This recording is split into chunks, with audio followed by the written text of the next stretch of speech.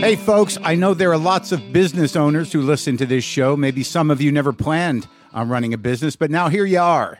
One thing you've always got to keep in mind is how much you're spending on your operating costs. That's one of the first things we had to keep in mind with WTF. And with things costing more today than they did when we started, you want to keep your expenses down. To reduce costs and headaches, be smart and use NetSuite by Oracle, bringing accounting, financial management, inventory, and HR into one platform and one source of truth. Reduce IT costs, cut the costs of maintaining multiple systems, improve efficiency by bringing all your major business processes into one platform, slashing manual tasks and errors. By popular demand, NetSuite has extended its one-of-a-kind flexible financing program for a few more weeks. Head to netsuite.com/WTF for more. That's NetSuite, NetSuite.com/WTF. Lock the gate!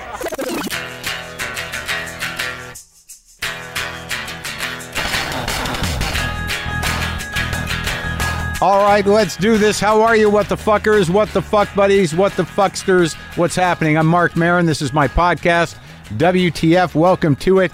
Big day. It is a big day. There's no way to deny that. I do want to set it up a little bit. I want to set up my story, and I want to set up the story of the event, but I will tell you right out of the gate here because I don't want to waste any time. Today is Paul McCartney Day here. Paul McCartney, a Beatle. One of two Beatles left. I talked to him. Now, it's going to be a bit different than the regular format because this was a live event, and that was the deal.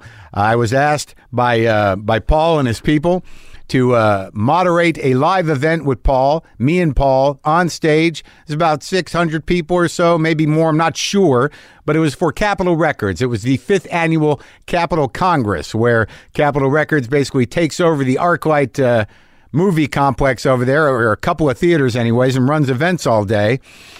And Paul McCartney, the Beatle, was the surprise guest, and I was the guy who got to do the talking to him.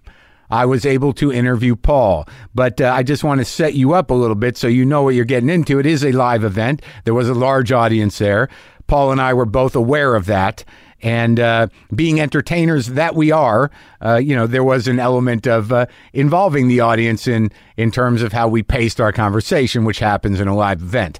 I've not done a live WTF in a long time, and I've only done a few one-on-one live events that were later published as podcasts. And one of the best ones, really, one of the best podcasts that I've ever done in a lot of ways, and a monumental moment for me was doing this type of thing with Terry Gross several years ago at BAM in Brooklyn for a radio event, and that turned out to be a great time, as did Paul.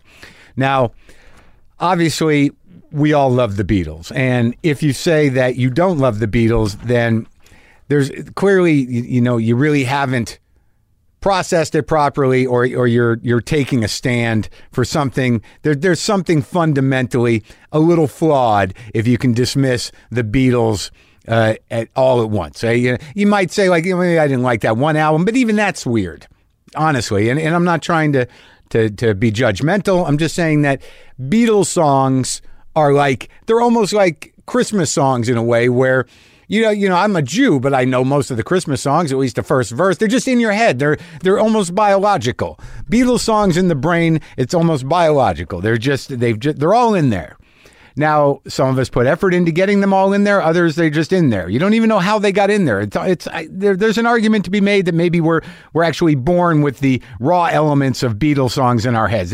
They're ready to gel. They're in there when you're born. They just don't have the form. And then, as soon as you hear maybe 2 notes of any Beatles song, magically the song just forms itself in your brain at a very early age. Sometimes prenatal, I think, is what happens.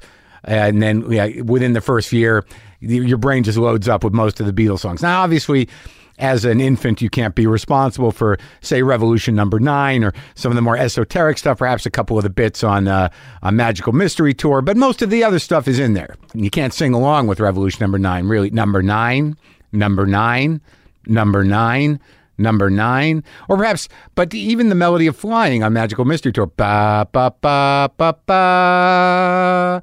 Not a lot of words, but how can you forget that? That's probably the most prenatal Beatles song, is the instrumental Flying from, I believe, Magical Mystery Tour. I reacted not unlike I did with President Obama when I was offered the opportunity to talk to him and Paul.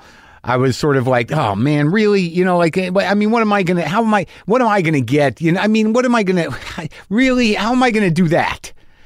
And it happened again with Paul. It happened with President Obama. He was president, and Paul is a Beatle. Ultimately, I would think a Beatle, probably bigger in some ways. The Beatles are, the president all the time, and they're magnanimous and all loving, and they don't govern per se, but they have governed us through many feelings and emotions and periods in our lives, and they continue to do so for generations and generations. Not going to go away. But I don't need to plug the Beatles.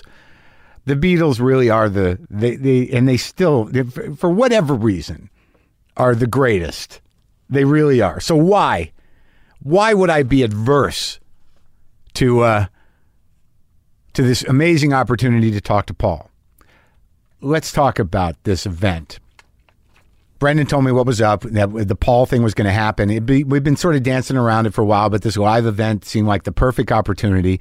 And I freaked out. I'm like, okay, I'll do it. And then I just proceeded to freak out and make myself sick, because I was sort of like, why? Wait, what am I going to, how am I, what hasn't he talked about? This is a Beatle that's, he's talked about everything Beatles. He's talked about everything Paul. He's talked about everything. I'm not going to find a new way in. I'm not going to like get like what I do here in the garage. I'm making all these excuses to freak myself out. I listened to all the Beatles stuff that I liked. I listened to all the Wings stuff that I liked. I listened to later McCartney. I listened to the new album, Egypt Station. I do that to myself sometimes when I have musical guests that are, have a big discography, who are prolific. But this is McCartney, man. And, it was great to listen to some of that solo stuff. Some of it for the first time. It was mind-blowing, but I was still freaking out. And finally, Brendan sort of talked me down. He's like, what difference does it make, man? What difference does it make? You're talking to a Beatle. I mean, this is Paul McCartney. I mean, just go enjoy the conversation with Paul McCartney. And I'm like, yeah, man. Yeah, that's what I'm going to do. Who cares what gets uncovered, or who cares what's been covered, or anything else? I'm going to go hang out with Paul McCartney, Sir Paul McCartney. But I was still a little weird. I didn't understand why I wasn't more excited. I didn't understand initially why I was still a little freaked out. And then, like, I'll tell you guys this. I don't know that I told Paul in so many words, but when you grow up with the Beatles, when you were a Beatles nut and really leaned into them a lot when you were a kid and put all that in your head and had a relationship with the Beatles, you have your Beatle. Yes, people. I'm 54 years old, so, I had my Beatle, and I did. And this was really what was at the core of my anxiety, and also my weird reaction was my Beatle was John. And I'm surprised that it stuck so long. There was part of me that's sort of like, oh, I'm going to interview Paul, but, Paul's Paul. I mean, John was my Beatle. John, man, the raw one, the tormented one, the one that wore his heart on his sleeve, the intense one. I mean, John was my Beatle. I mean, I was devastated when John was killed. I was, I'd gone before he was killed. I'd gone at some point when I was younger to just look at the Dakota building. I just wanted to run into John in New York City. John was my guy. But that was sort of at it. And once I resolved that and was like, dude, it's Paul McCartney. I mean, it's Lennon and McCartney. It's like, there's still part of me. It's like, yeah, but John was my guy. It's like, well, shut up and go talk to Paul, will you? I mean, come on. It's Paul McCartney.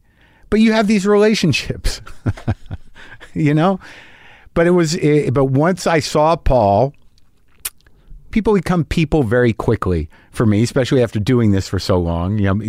Having them over to my house, sitting around with them before and after a talk, taking pictures, having conversations after the, this was not going to happen with Paul. This was Paul McCartney, Sir Paul. So I'm at the event, and we're in some holding area, and there's other events going on, and we're waiting for Paul. He's running late. And I've got my notes, and, I kind of put some stuff together because I got about an hour with him in this event. It's about an hour, and it's live. And, you want to be prepared. You don't want to wing it in a live situation, really. You want to have a place to go. And just hanging out. Sarah's there, Sarah the painter, and, Paul's publicist. And then Paul comes. He shows up. He looks great, spry, on top of it. Quick, moving around, like well-groomed. Looks like Paul McCartney. And he's over there, and, I put some thought into how I wanted to introduce myself, and there's a lot of people around him, and he's like, is there a place we can have some water or get, a mirror or something? And I'm like, can we get him a mirror? I hadn't met him yet, and he didn't.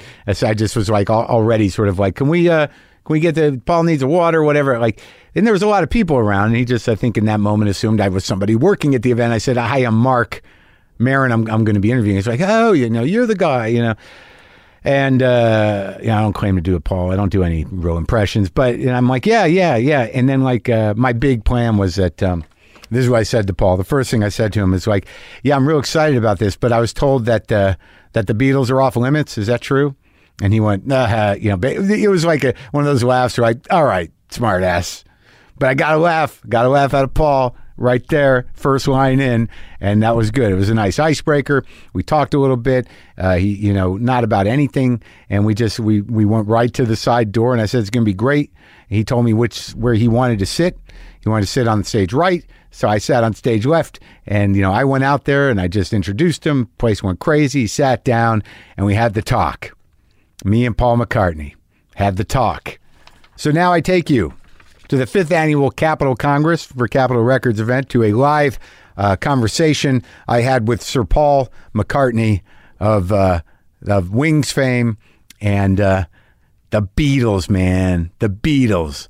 And also, he's got this new album, Egypt Station, comes out tomorrow, September 7th. Get it wherever you get music. Okay, Paul McCartney and me now. Sometimes I wish I paid more attention in school, or in some cases, any attention at all. There are probably a lot of things I could have gotten more out of, like literature, and now it's probably not in the cards to go back to school and study the classics. But luckily for us, there's a new podcast called The Foxed Page that dives deep into the best books of all time. This is basically like the best possible college English class, but more relaxed and fun. No pressure of grades or needing to prepare something to say in class. It's only the books you want to read and know about, presented by best-selling author Kimberly Ford. Everything from Cormac McCarthy to Madame Bovary, from classics like Frankenstein to modern hits like Lessons in Chemistry. I love Ireland, but I missed the boat on James Joyce. The Foxed Page has a 3-part series on Dubliners, and that's a pretty great starting point. Want to get the most out of what you read? The Foxed Page is for you. Get it now wherever you get your podcasts. Ow.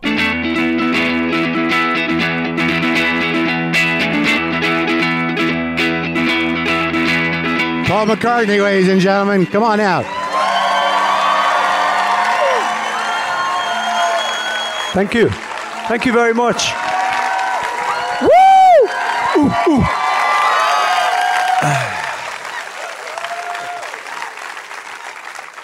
Nice to see you. Nice to see you, Mark. Sir Paul McCartney. Yes, sir. Thank you. Now, being a knight. Yeah. What does that enable you to do? Like, can you go to the British Museum and take out armor? No, but I can drive a herd of sheep through the city of London. That really? Yeah. That's a real thing. Well, what it is, they give you the freedom. It's slightly different. They give you the freedom of the city. Yeah. And my daughter, Stella, said, what is it? Did you get anything? I said, I don't know. I got to think. I don't know. So she looked it up. Yeah. And she said, yeah, it is. I am entitled to drive a flock of sheep through the city of London. I'm surprised Capitol didn't think of that for a publicity thing. There's time.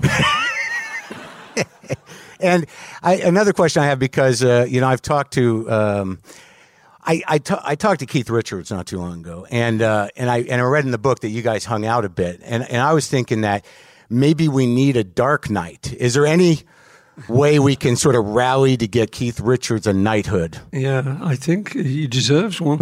Yeah. Do you still hang out with that guy? I know that was the last time that he was talking about. We were on holiday in the Turks and Caicos. Yeah.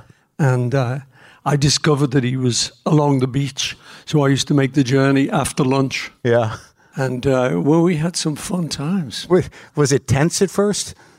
No. Never. I mean, I've known him forever. Right. You know, because we started off at the same time and we wrote their first single for them and stuff, you know. So we've known each other a long time. But I hadn't seen him for quite a while, you know. But our careers had happened and now we suddenly got together. And it was funny, man. It was hilarious. Yeah. Because the conversation, of course, you know, got to sort of crazy stuff. Yeah, like what? Like what? Well, we were designing portable dog kennels that were inflatable. Huh. So It's a pretty good idea, we thought, you know. A lot of weed involved. What, in the kennels?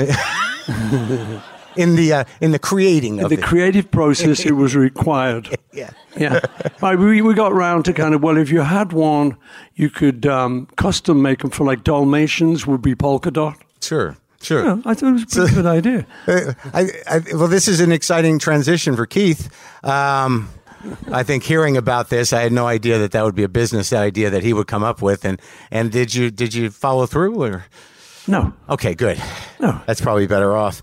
Now, I was surprised that back in the day when you were all in London together, that there was a lot of open communication between the Beatles and Stones in terms of what, you know, who's going to drop what when. Yeah. Exactly, because people thought, you know, the kind of legend grew that it was like great rivalry and everything. Yeah. But it was about the opposite. Oh, really? So like you say, you know, if we had a record coming out August the 28th, we would ring them, sort of say, have you got anything coming out? Say, yeah, we've got something coming out, you know, August the 17th. We say, okay, we'll put ours back a bit. Really? Yeah, it was nice.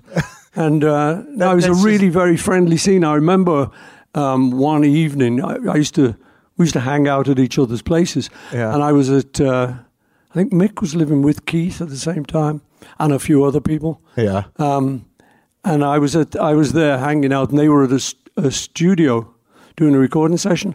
And they came back from the session and they had an acetate, which is how you used to kind of bring your stuff in those days.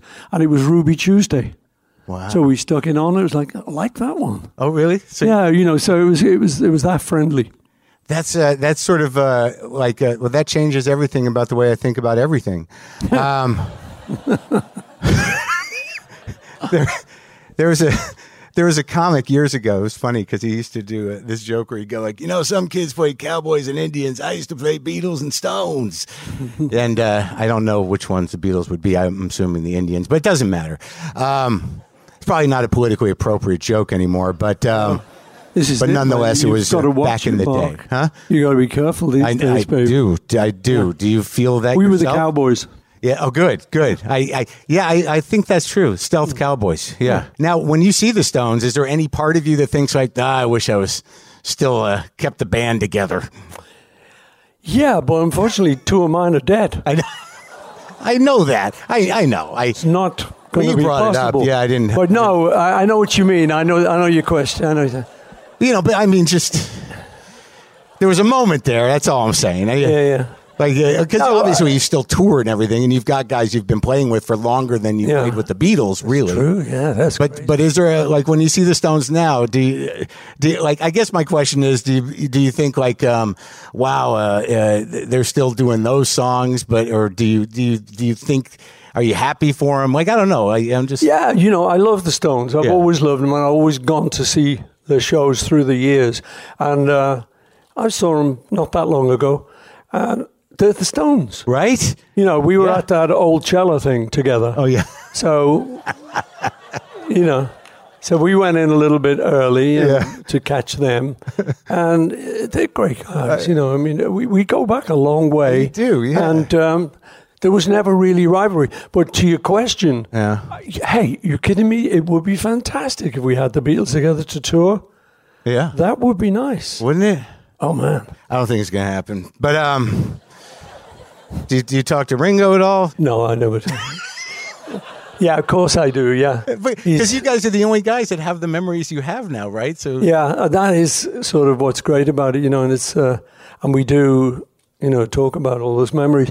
Oh, I was at dinner the other few weeks ago in London, and he was there with his wife Barbara, and we were talking, and everyone was like very lively, intelligent conversation, lots of jokes, and Tom Hanks was there with his wife Rita. How does that happen? He's just hanging out too? Yeah, come on, man. We hang out with the best. Okay. Tommy, Tom and me. Okay. Like that. All right. Both got something wrong with our fingers. No, so we were talking, and it was very scintillating conversation. It was really nice. And while I'm sitting across from Ringo, and I sort of say, wow, me and this guy go back a long way. And my wife, Nancy, said, is that it? Because, they expected me to have a punchline, right? And by the way, but I was it hit me. Yeah. It hit me, I said, well, what I mean is, I was just some kid growing up in Liverpool. Then I got in this group and we went on tour. And I'd never roomed with anyone. Yeah. We didn't go to college.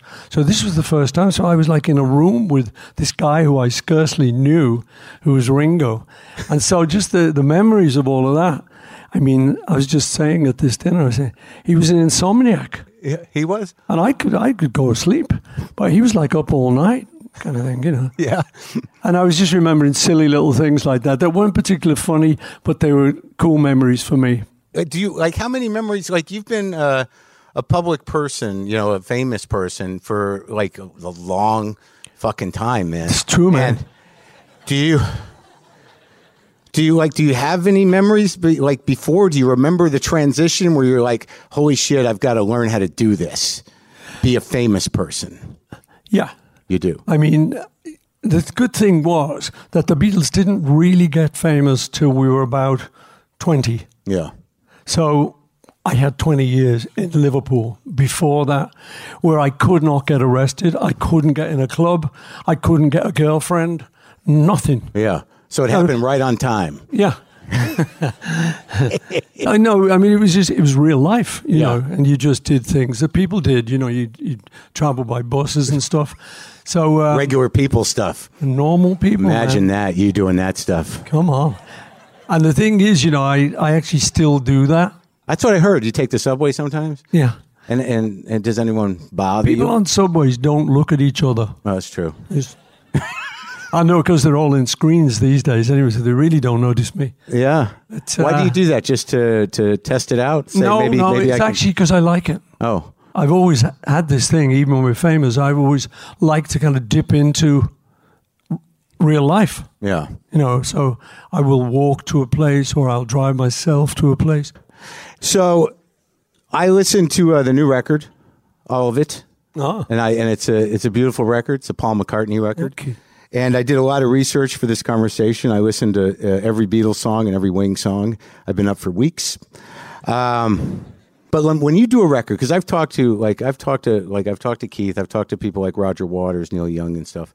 And when you do a record like Egypt Station, now do you think this is the best work you're doing of your life right now, or how do you look at it? That's kind of difficult, because I was in the Beatles. Yeah, I know. I'm happy to hear that on some level. So you at some point had to learn how to compete with yourself and accept that. Yeah, exactly. Yeah. And when I do a live show, I do Beatles songs, and I know that's what the audience wants. Yeah. But I like making music. I like writing songs. I like doing it. So I make a new album, and I'm trying to do the best album I can make. But in a live concert, as I say, I will say to the audience sometimes, I'll say, we know what you like, We know the songs you like. Yeah. Because, if we do an old Beatles song, the place lights up with all your phones. Yeah. So it's like the galaxy, stars. So if we do a new one, it's a black hole. So we know, But I said, well, we're going to do it anyway. And we do them. And you've got to remember, there are a lot of people in the audience who want to hear your new stuff. Yeah. But, I've got kind of quite a range. I've got like a family audience. So you've got little kids. Yeah. And they know the words better than I do. To the old songs. To the old songs, yeah. So what is that? I don't mind. This is a weird thing. Like my producer, he's got a kid who's like 9, and and the kid, he doesn't. No one had to sell him on the Beatles, but he loves the Beatles immediately. Mm-hmm. What do you know? Was it in your mind that not only are grown-ups going to like this and teenagers, but 5-year-olds are going to love the Beatles? I mean, what is that magic? I mean, can you explain it? I asked myself that because it's a very interesting question. Why does it lasted? Because we thought we had 10 years top whack, and then it would all just fade out. But it kept going. It kept coming. And only thing I can think is when I do the old songs, I find them very memorable. Nice. I can remember all the words like that. Yeah. Whereas the new songs, I've got to kind of think about it. I've got to learn them and stuff. I just think we hit some kind of a roll. Clearly. Yeah. Yeah. But, it's just we were so sort of interested in making records and so sort of privileged to make records that we always tried to make the next one better than the last one. And I think in doing that, the structure of them, it's always very simple. Yeah. The Beatles things are hardly ever, even the kind of complicated ones, they're sort of simple. I don't think there's any extra fat on them. Right, but there's some complicated chords in there. I can't play all of them. Yeah. Yeah. I'll teach you later. Thank you. But you created a sort of the type of pop that you guys were playing, and with the chords you were playing was sort of new for the time. The melodies you may think they're simple. And here I'm telling you, they're not, Paul. They are very complex and mystical. Oh, yeah, good. Because when you listen to this stuff? Because when I listened to your first 2 solo albums recently, like yesterday, I listened to the first Beatles album that I had was the Beatles' second album. For some reason, I was obsessed with the song Roll Over Beethoven. I was obsessed with Chuck Berry. But do you find that there are people that you respected and looked up to and revered when you were younger whose influence has really kind of moved all the way through all of your music? Yeah, I think so. Because I hear Little Richard still. Little Richard's always there with right? me. Yeah. He's always there. Yeah. And it's the little screamy voice. Yeah. That's something I just loved. I love his records, and I wanted to do that. So that gave me a sort of feature thing within the Beatles. Yeah. Because John couldn't do that. And I remember him saying to me, how'd you do that? How'd you do that? I said, I don't know. I said, I feel like it just comes out the top of my head. And he was, wow. And then we had a session once where we were early days, and I'm about to do Kansas City. Yeah. So I'm on the mic, I'm down there, we've done the backing, and now I'm going to do the vocal. And John's up in the control room, and I'm going, Kansas City, and I'm not making it. I'm not getting it at all. Yeah. So John comes down, he says, remember, it comes out the top of your head. I said, okay, Kansas City. And that was it. And that's the take you hear. So those guys, like you said, you tried to keep doing better records. But were you also it seems to me that what you were absorbing as a group was sort of happening at the time, and you just kind of ran it through the Beatles mill and made it your own and made it better. Were you always aware of what was going on around you with the bands around you to the point where you were sort of like, yeah, we can do that better? Yeah, I think so. Yeah. Yeah. I mean, you keep up with what's going on. Yeah. I do these days still. Well, just because it's interesting. Yeah. It's not so much like I'm market researching who's doing what. It's just that I like to hear a new record, so. So you hear the hits and you'd be like, okay, that's what's going on. Yeah. And, sometimes it does inspire you to do something. Sometimes you get a little jealous. So I remember with The Who, I read once that Townsend was talking in a newspaper.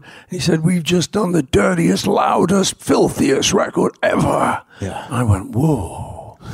And we've got to do that. And we can get louder and dirtier and filthier. So I go into the studio and say this to the guys, we've got to do this. And that was Helter Skelter. That was the birth of that. It was birth of filth. It was a big fuck you, Pete Townsend. Yeah, man. And I still don't know what track he was talking about. Oh, boy, was that song misunderstood by scary people. And how? Oh, yeah. Do you remember that? Remember it? How could I forget it? I mean, you suddenly singled out as being the soundtrack to a murderer.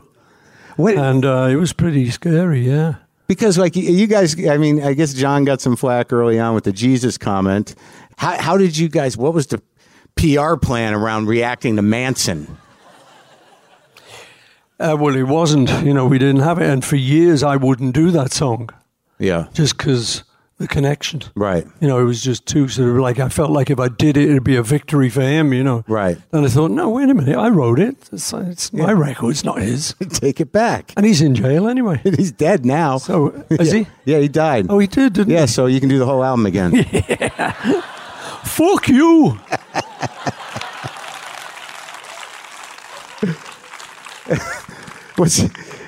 Was there a point, like, in the Beatles where you just knew you won?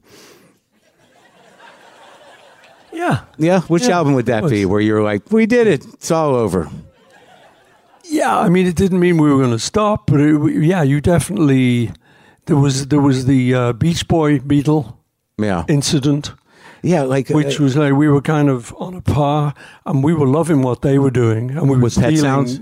Before Pet Sound, we were already stealing stuff off them. All that, la, la, la, la, la, la. Oh, you like that? They did that, and we kind of pulled that, Right.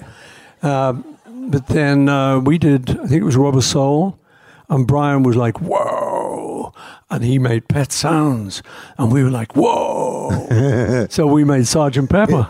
So that's interesting. So you like, that's what I said. You listened to what other people did, and then you kind of put it through the Beatles mill, and then there you go. Yeah. And there it is, like, sort of elevated to another place. But during that time, did you have words with Brian Wilson? I've always talked to Brian. I've been a huge fan. Yeah. So anyone ever asks me, what's your favorite song? All the I say, God Only Knows. It's just so mystically, magically put together. It's just a brilliant piece, So he knows I'm a big fan of his. Yeah. And our birthdays are very similar. I think he's June 16th and I'm 18th or something. We were very close, couple of days. So, he knows I love him. Yeah, okay, but so there was no tension between, No? No, not really, no, not at all. I remember coming over here, and there was this guy, Derek Taylor, who was our publicity guy, and he was working in LA after he'd left us, and he had something to do with Brian. Yeah. And I remember going over to Derek's house one night and getting a bit stimulated. Yeah, sure. And so we're loving it. Brian comes over. He's got these shades on. Yeah. And he's, he'd gone into his sort of nervousy phase. Yeah. Which was. Where are we now with him? I think he's good. He's touring. Good. He's good, Nervousy is a nice word. It's a diplomatic word. Yeah. I mean, but anyway, he was still a little bit. He had these shades on. He said, do you mind if I keep these shades on, man? I said, Brian, it's your life, baby. You keep the shades on. I love those shades. They look great. Anyways, do you mind if I play you a record? I go, no, that'd be great. And he plays Good Vibrations.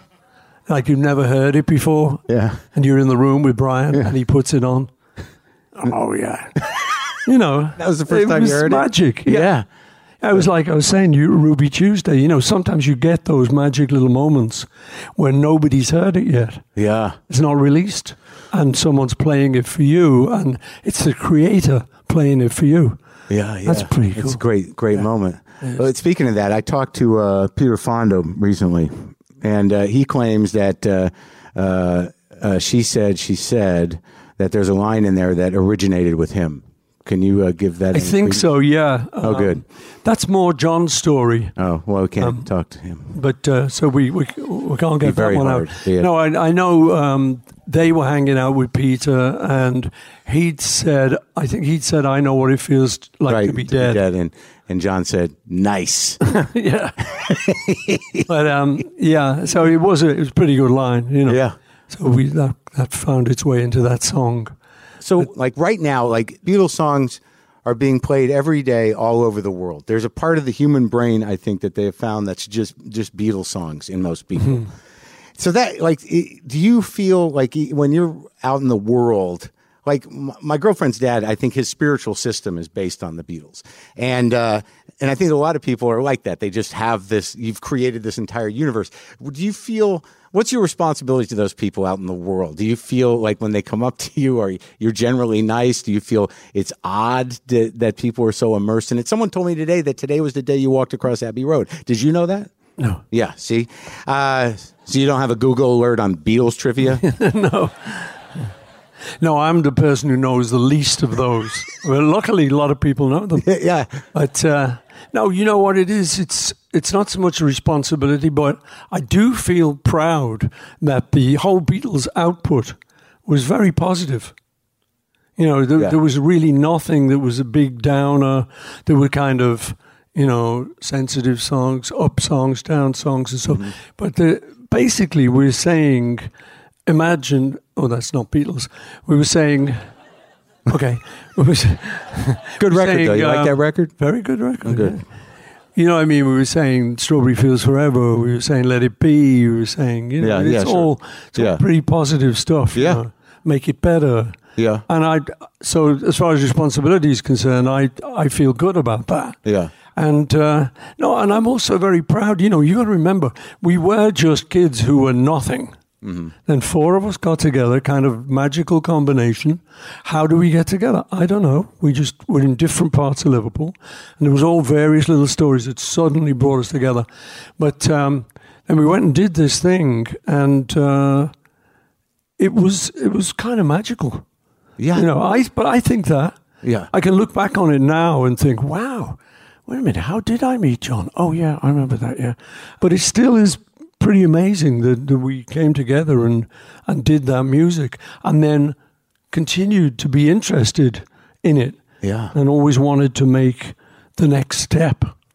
Nothing else sounds like you guys. No, it's interesting. And you know, the thing is, so looking back on it, as I can now do, as if I, you know, like out-of-body experience, I can look back on it. I think, you know, every single tune was different. So if we made, you know, From Me to You, then we wanted to make Strawberry Fields. If we made Strawberry Fields, we wanted to make Penny Lane. And so there's no formula. And I figure it was because we were young guys and we would have just got bored to make the same record again. And with so much so that I remember in the studio, we used to say to Ringo, "Did you use that snare drum on the last song?" He'd go, "Yeah." I said, "Well, we've got to change it." And you know, now of course they set up for a whole drum kit, and that's pretty much the whole album. Yeah, and maybe one or two changes, but we changed like every time. And if he didn't have another snare drum, we go, okay, that's it. That's the rhythm, and that would be right. That'd be the offbeat. So the fact that we were like wanting to experiment, and we were so interested and so privileged at being allowed this studio time, you know, is like, so every single track just was different. Yeah, I know. It's insane. I listened to Let It Be twice the other day, and I can't. Who did that riff? Yeah,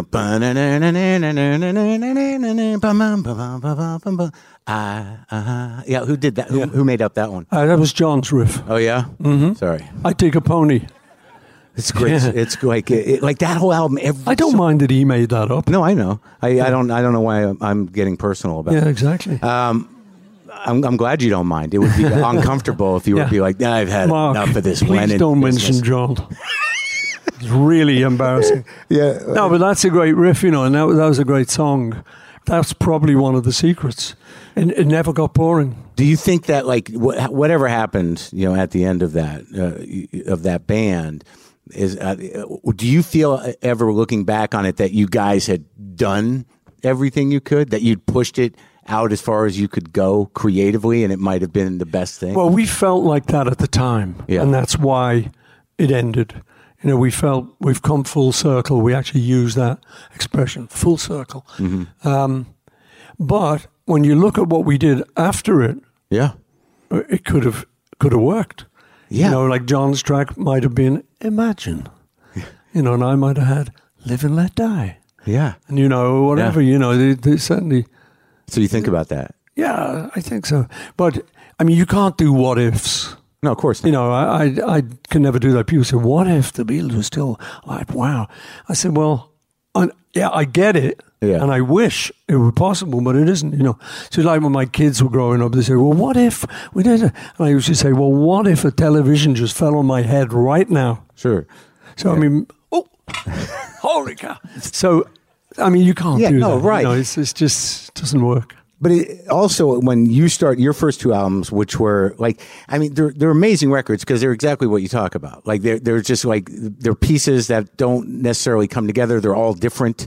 You did them all and critically, it wasn't like received tremendously well. But it seems like you were fairly prescient in just sort of that lo-fi sort of thing, which is very popular now. Like the whole model of that record has sort of like taken off with a certain element of alternative music. That's one of the great things is that you go through these critically damning periods, which I did after the Beatles. It was kind of had to happen. Yeah. Because, it's like, well, he's not as good as the Beatles. That was like an easy thing to say, And believe me, I was aware of it. It was like, holy cow, how am I going to follow that? But what's happening, as you say, is I get a lot of people now saying, oh, man, do you know my favorite record? Ram. Right. And I heard it the other day. Yeah. I'm going, it's not bad. It's kind of very sort of modern. Yeah. Crazy. Who are those kind of people? Are they young people? I think you sort of like those early McCartney records have been discovered by the sort of the hipster crew. Yeah. Yeah. And in terms of taking chances and with recording a little bit, a little rougher, but also just, not being beholden to a particular structure. Yeah, that's true. And I mean, it's great for me because, when you get criticized so badly, it's like, it affects you. You try not to let it affect you and you tell everyone it doesn't affect you. But somewhere you go, that one didn't quite work. But did you ever get to a place where you're like, just, enough with the Beatles? Yeah. Yeah, sure. When I first went out on tour with Wings, every promoter said, "You're going to do Beatles stuff?" I said, "No, I'm not going to do any." Yeah. And then gradually, once I felt we'd established Wings, I felt good about it. So then I started creeping back in Beatle things, and now I don't care. Yeah, what were the first ones? What was like when you said, let's do a Beatles song? Which one did you pick? Well, they picked it. It was Yesterday. Oh, yeah. Everyone kind of wanted me to do Yesterday. So you just go out there by yourself? No. The worst thing, though, about Yesterday was this happened to us all, of course. And John's in New York, and now the Beatles have broken up. And John walks into like a bar, and the bar pianist sees him and goes, do-do-do, do-do-do-do-do. And he's gone, fuck you. It's not my song. Yeah. That was the one, huh? It had to be that one, didn't it? Yeah. But, no, it is a cool thing that, as you say, the generational thing. I remember being with a guy once and I was going on a bit about Sgt. Pepper. I was saying, well, it's great. Assuming he'd like me to give him a bit of history, one-on-one. So, well, Sgt. Pepper, and he said, well, I'm sorry, man, I've got to admit, he said, Band on the Run was my Sgt. Pepper. It was just a generational thing. Sure. That was the record that he thought was... That was a great record. I don't know if you knew that. The Band on the Run record, like I had when I was very young, and for some reason I just thought Picasso's Last Words was like the greatest song I ever heard as a child. Like, drink to me, drink. Yeah, and then 1985 is on there. Like, I'm not going to just do a Chris Farley here, but when you did that one, like was that for you, did that really was that the best the Wings were? It was on that record, you think? Yeah, I think so. At the time it was, yeah. Because we did a crazy thing with Wings because I'd finished with the Beatles and I had then now the question of what am I going to do now? Yeah. So the first thing I did was the McCartney record, which was literally just me plugging into the back of a Studer 4-track and just recording anything came out. After that, then I started to get a little bit more sophisticated. But, it is good that nowadays it's come round. Yeah. And people seem to think that what we did then is good. But it's interesting too, because with all the experimentation you did, which I think it was, like certainly with the McCartney record and Ram, and even like, you know, some of the earlier Wing stuff, Wildlife, right? Is that what it's called? Like, you know, it was kind of all over the place, and you were taking chances. That all the way through it, you're making hits.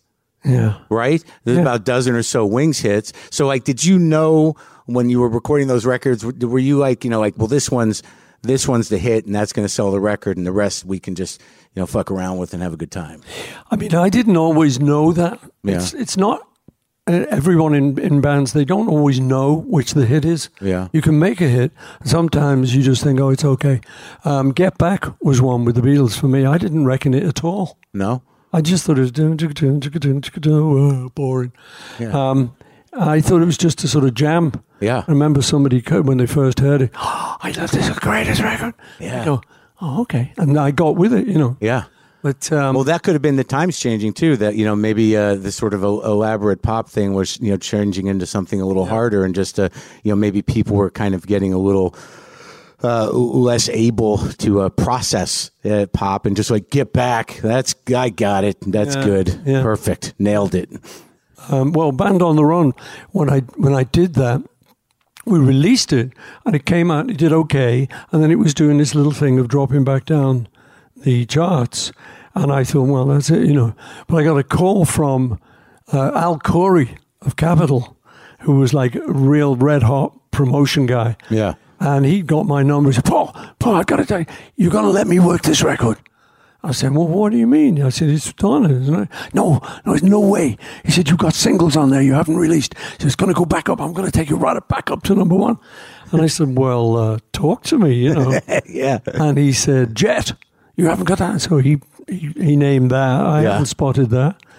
Band on the Run itself, you got to do it. Yeah. So sometimes it takes other people to tell you what's good. Was Let Me Roll It on that too?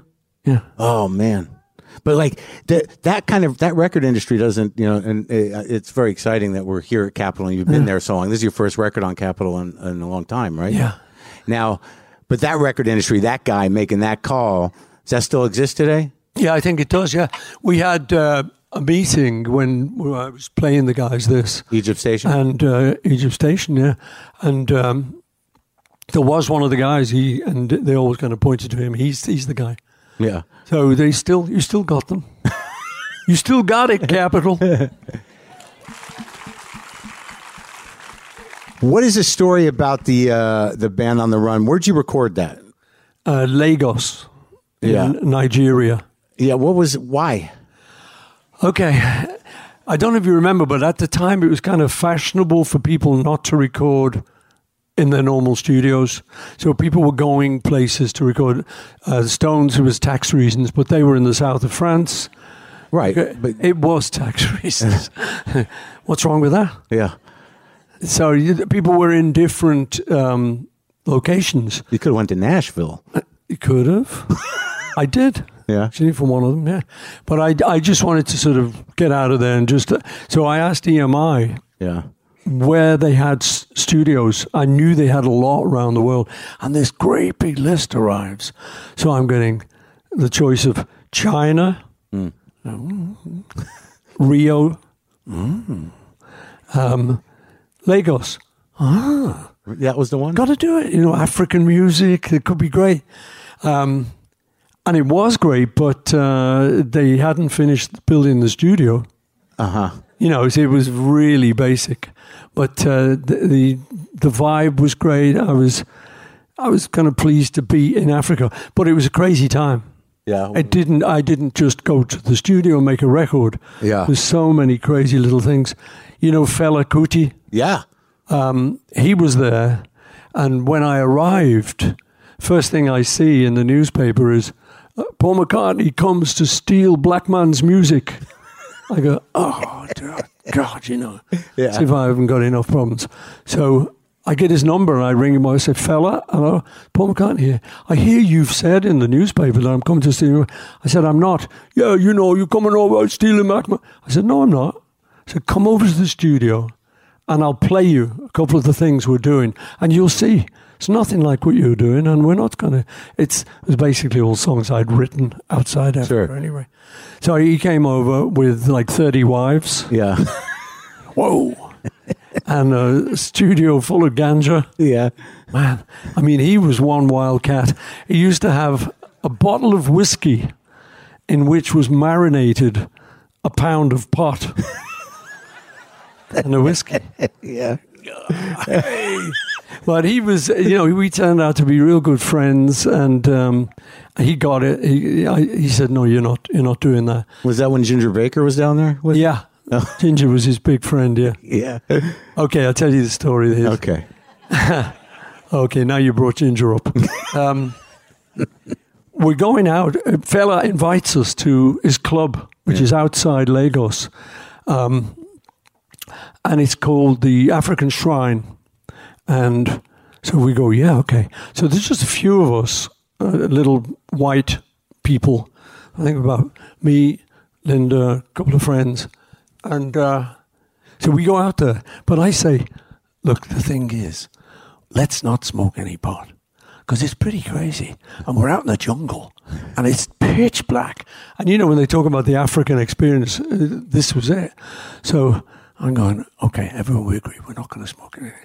So we're sitting there with fella, hey, man, what's going on? Great, I love it, great, can't wait to hear the music.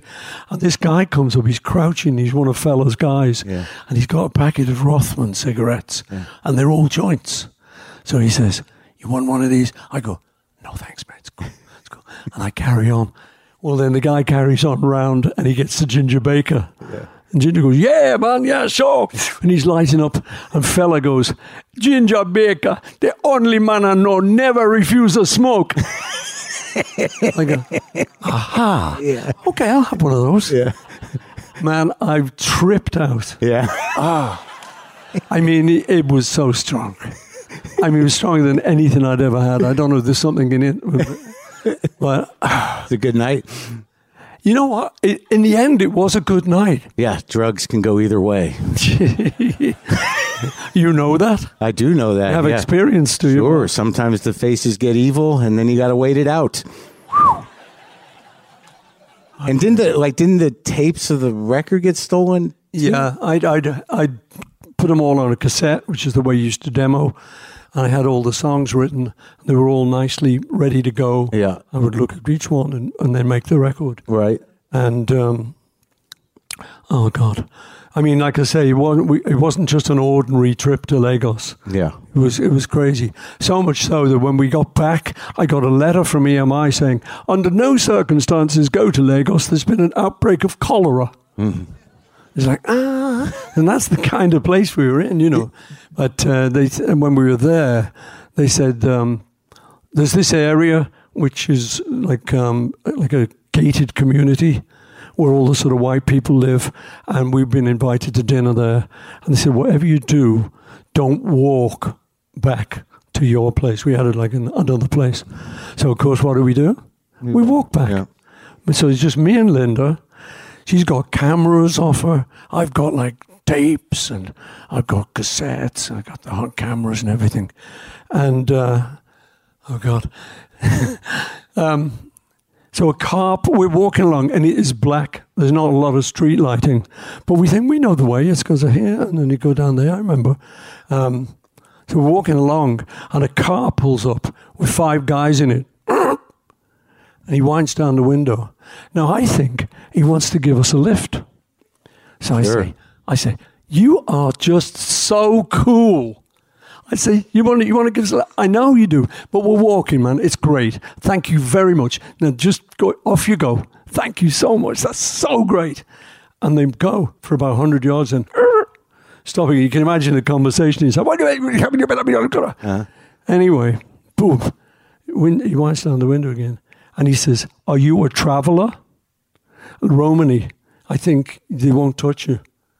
So I said, yeah, we're travellers. So they go on another 20 yards. And now they've had enough now. So the 5 of them all get out. And they're going to mug us. Little one's got a knife. So we are, no, you're not giving us a lift. Because the other time I said, get back in that car. You're just too cool. Get in. Yeah. I push him in the car. Like, Anyway, now there's 5 of them around us. And, they were mugging us. And Linda, beautiful, she's screaming, what do you want? What do you want? What do you want? And they're going, money, money, money, camera, camera. So we unload it all. We give them everything, And in that, the cassettes go. For the album. There's my demo, which to me is precious. To them, I bet they re-recorded over it. What is this? Rubbish. Yeah. Get some African stuff going. And they took everything. And Linda's still screaming. She said, don't touch him. Don't touch him. He's a musician. That ought to do that's it. going to make some difference. You African guys, you love musicians. So, let him off. Anyway, they went and I said, right, we walk fast. But luckily I remembered it all, so we still could do. And we got to the studio, and these were African guys running the studio. And one of the guys, he said, you're lucky. You're lucky they didn't kill you. He said, they figured you wouldn't recognize them again. So you were lucky. Well, that was a risky album to make, it sounds like. Really, man, honestly. So let's talk about the new record, because there are things that you do on it that are sort of a recurring theme that, like, I just want to know when it started and what the choices are on that. Like you do at the beginning, sort of like that thing where it's just sort of sound. Yeah. It's a station sound, and then there's sort of some sound underneath that, and it's just for 45 seconds, and then you begin the album proper. And then at the end, the sound comes back, and then you kind of guitar into another song. But what are these bookends, and what was the... Because you've done that a lot. Like on not a lot. We've done it on Sgt. Pepper. Sgt. Pepper. Anything else? Like, it seems to me that there's bookends on the second McCartney record, not on Ram. There's like a lick or a repetition of a song, or maybe it's on Wildlife at the end. Yeah, no, you're right. A little repetition of a song. It just seemed like a good idea at the time. So there's no big concept in mind where you're like, no, not really. Tie it all together. No, what happened is I had this painting with this on the cover. Yeah. That I did quite a while ago. And I was looking at it, and I'd named it Egypt Station. Right. So I thought, that's quite a good title. Yeah. I quite like that as a title. So there's no mystery to it. You just... the minute we got station, yeah. I then said, we could make a station, and we could do that. Yeah. And then all the songs can be different stations. Oh, so we decided to sort of bring it back in there. The concept thing came later. Oh, you're like, it is a concept record after all. There is. The return of the concept record. Well, but there was a lot of records you did that were sort of had these the second side of Abbey Road, and then it seems like there was some stuff with Wings that had long pieces that have several different songs within them. Yeah, and that, I don't know if that's a concept record, but that it's sort of unique to you. It seems like you were the first guy to really do that. I'm not sure I was. I think there were a couple of people in England doing that. There was a thing, a Ballad of a Teenage Opera. Mm-hmm. And this guy had a little hit with it. And it was kind of operatic. He had little episodes. I think that's maybe where that idea came from. And Townsend picked it up. Yeah. And he did some stuff, Quadrophenia and stuff. He started to get a bit like that. But it's a form I've always liked. Yeah. Because it's fun to do. Yeah. And you've got to figure out how to get from this to this. And we did it with the Beatles. And what about musical theater? It seems like there's so many songs, and I think it's getting back to the kids thing, that have a sort of, you write them theatrically and they have a sort of jaunt to them that seems almost like they could be in musicals. Was that something that influenced you ever? No, not really, but I know what you mean. I'd listened to some of the things on the album. The track called Despite Repeated Warnings. Yeah. That is something that you could almost see the cast of Les Mis doing kind of thing. It would work, I think. But just in general, you never had... But I don't think of it as that, no. And it seems like on this record too, that there's points when people write songs where there's the song I Don't Know or the song Happy With You, where I'm wondering, is Paul okay?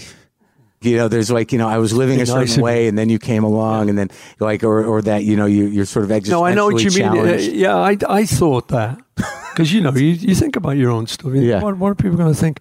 And I thought that. Yeah. Hey, I'm kind of bearing my soul a bit on I Don't Know.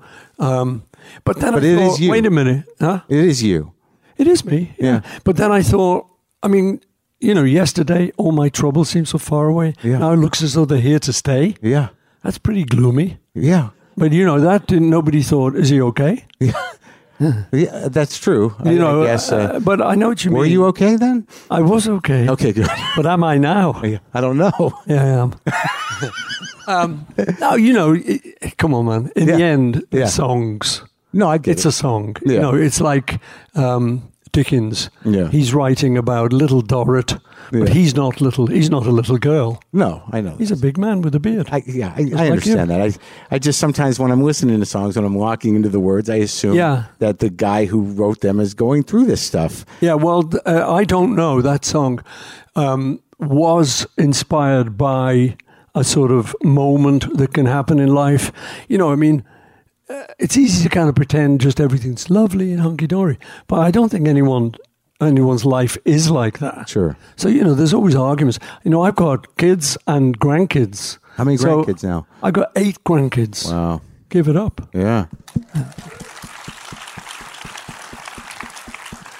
And I had nothing to do with it. But, you got the ball rolling. I did, yeah. But, so, in families, there's got to always be a moment where something goes wrong, somebody doesn't agree with you or whatever. And this was one of those moments. I can't remember what the moment was now, but I was a bit, And the great thing about songs is you can therapy your way out of it by writing a song. Sure. It's a really nice aspect of songwriting. And we'd always known that for years. When John's writing, he's a real nowhere man. Yeah. He's talking about himself and how he was feeling. He was feeling like a nowhere man. But he wasn't a nowhere man. But by the time he'd written that and we made the record, he felt better. It actually, it's therapeutic. I think comedians do that too. They talk about the crappiest things in their life. Oh, yeah. They're kind of working through it. Sure. They just drag audiences through their problems. Yeah. And everyone laughs at them. Exactly. It's perfect. We don't care. And you walk away going I better keep these problems. Yeah. It doesn't necessarily work. So, I don't know where it did come from that, where I was really feeling I got crows at my window, I got dogs on my door. Right. But where does it happen? How does it happen for you? What is the process of songwriting? Because there's one on there, the one "Do It Now." It's almost like a pep talk. It's almost motivational. Yeah, well, "Do It Now" was an expression my dad had. In fact, I often think of things he said, and they often get in songs. Yeah. Yeah, I used to say, "Put it there if it weighs a ton." It's just these old expressions, people used to say. So I wrote a song called "Put It There." "Do It Now," he used to say. He used to say, "Do it now." DIN. Yeah. Which I always thought was a great name for a record label. Din. Yeah. Sure. Yeah. Let's do it. It's a noise. But anyway, so that was it. "Do It Now."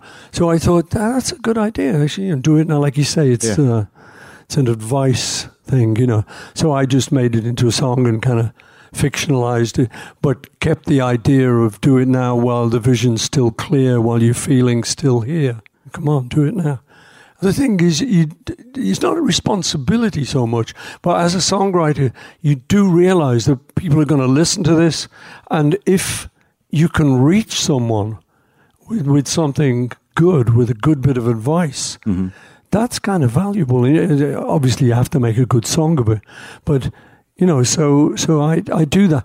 And that is one of the fabulous things when someone will come up to me in the street and say something like, my kid had cancer, but they just listened to Beatles music all the time and he's recovered. And you go, wow.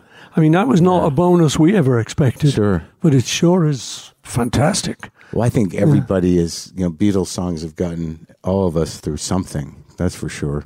Yeah, So I'm very proud of that, and you kind of know that. Yeah. So if I write a new song and it's going that way, I won't resist it. I sort of think, there could be someone. I mean, there's a song on there called "Who Cares?" Yeah. Which is about have you ever been bullied? Right. And I know there's millions of people out there who have. So in my mind, I'm thinking of a teenage girl somewhere who's being cyberbullied. Yeah. And I'm saying, have you ever been hurt by the words people say? Yeah. Well, don't worry. Yeah. Who cares what the idiots say? And it comes into a song that you do and you enjoy doing. But yeah, there's a message, and you hope it means something to someone and gets them out of a bad period. Makes them feel less alone, I think, is also Hopefully. a good thing. And there's another song on there that's sort of like it's not quite political, but it's just sort of, it's about, what's the one about the leader who doesn't know where he's going? That's Despite Repeated Warnings. Yeah, Despite Repeated Warnings. Yeah. Yeah, that's sort of a almost hopeful apocalyptic song. Well, I mean, when you read that someone's saying that climate change is a hoax. Yeah. Yeah, what about those people? What has to happen? What about those? It's like, and then you're reading about the heat waves everywhere, the fires, the floods. I think, well, I don't think it's a hoax. And I think anyone who just blatantly just goes, yeah, it's a hoax, hasn't got it right. Yeah. So that's what I was writing about. Sure. So despite repeated warnings, this captain is going to take this boat onto the rocks. Yeah. And, let's try and stop him. Yeah. Well, we're going to try. Yeah. Exactly. Yeah. It's pretty scary. Are you still vegetarian? Yeah. Yeah. And I always will be. Yeah. People sometimes say to me, don't you miss the odd sausage? Uh-huh. The odd sausage. I don't. I mean, I hate to say these days, there's really good everything. Right. You've seen all the advances in vegetarian cuisine. That must have been exciting. Were part of it, man. No, it's true. We were.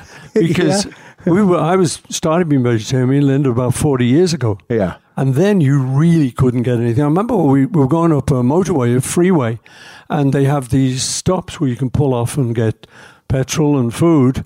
And we pulled in. It was a ham sandwich and a this sandwich and there was a bologna. And there was nothing. We said, there's nothing.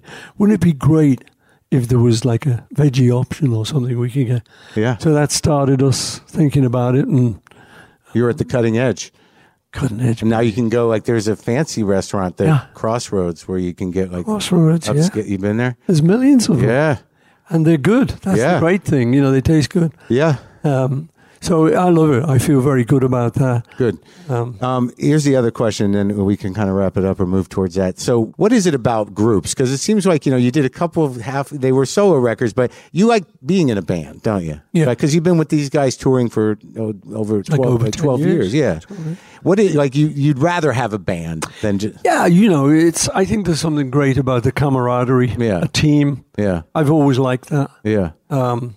And it's just nice to kind of do things with people. I sometimes feel sorry for the solo star. Yeah. Who's like great and he's very famous, but he's going back, to his hotel room and there's there's nobody there. Mind you, my band don't live in my hotel room. Right. But you can pat each other on the back We after. can have, we have a lot of fun after the show. We do a thing called the Runner where we kind of get off. We get out before our crowd does. Oh, yeah. So, we hop on a bus and then it's time for a drink, a little bite. And we talk about things, we debrief and talk about the show and stuff. And that's great. Yeah. I love that. And when you play, the Beatles songs,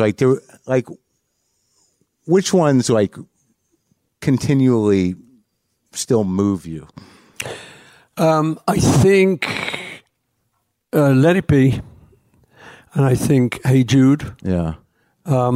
Hey Jude, the great thing is at the end of it, you get all these people, and it may be 50,000 people, and it's real sense of community. Yeah. And, in these days when people are, despairing of this and that, I get letters and people have heard something or been to a concert. Oh, man, I was feeling so bad, but then I went to the concert. Yeah. And it just is great to be the kind of the MC, saying, now you. No. Yeah.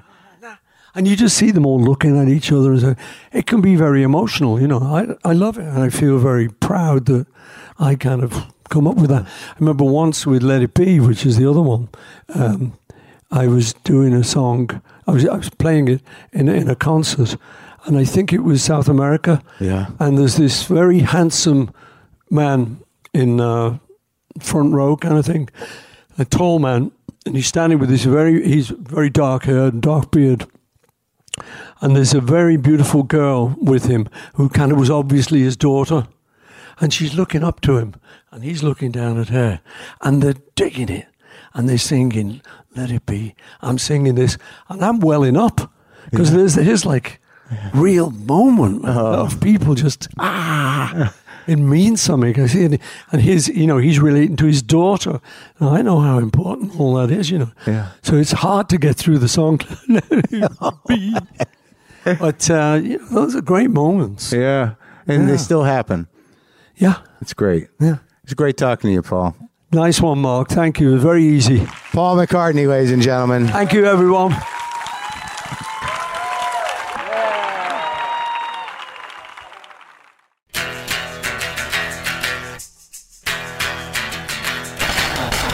Wow. Man, what a day. What an hour. What a life I'm living. Paul McCartney. Again, his new album is Egypt Station. Comes out tomorrow, September 7th. And also, if you're not familiar with the Beatles, you might want to pick up I'm not even going to recommend you a record. Just look at the haircuts and decide which era looks good to you. All right? Also, folks, go to WTFpod.com to get your tour dates for me. You can buy a new t-shirt for you or a gift, and you can sign up for WTF Premium to get all 900 plus episodes, which has episodes like Keith Richards, Bruce Springsteen, Neil Young, to stay in some generational mode here with musicians. But yeah, man. Yeah.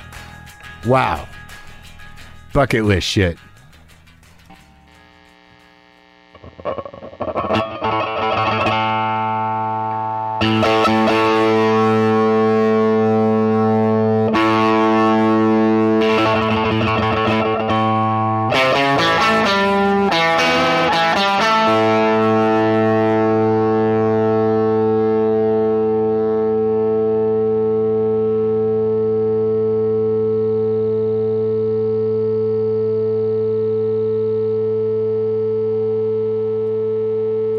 Boomer lives.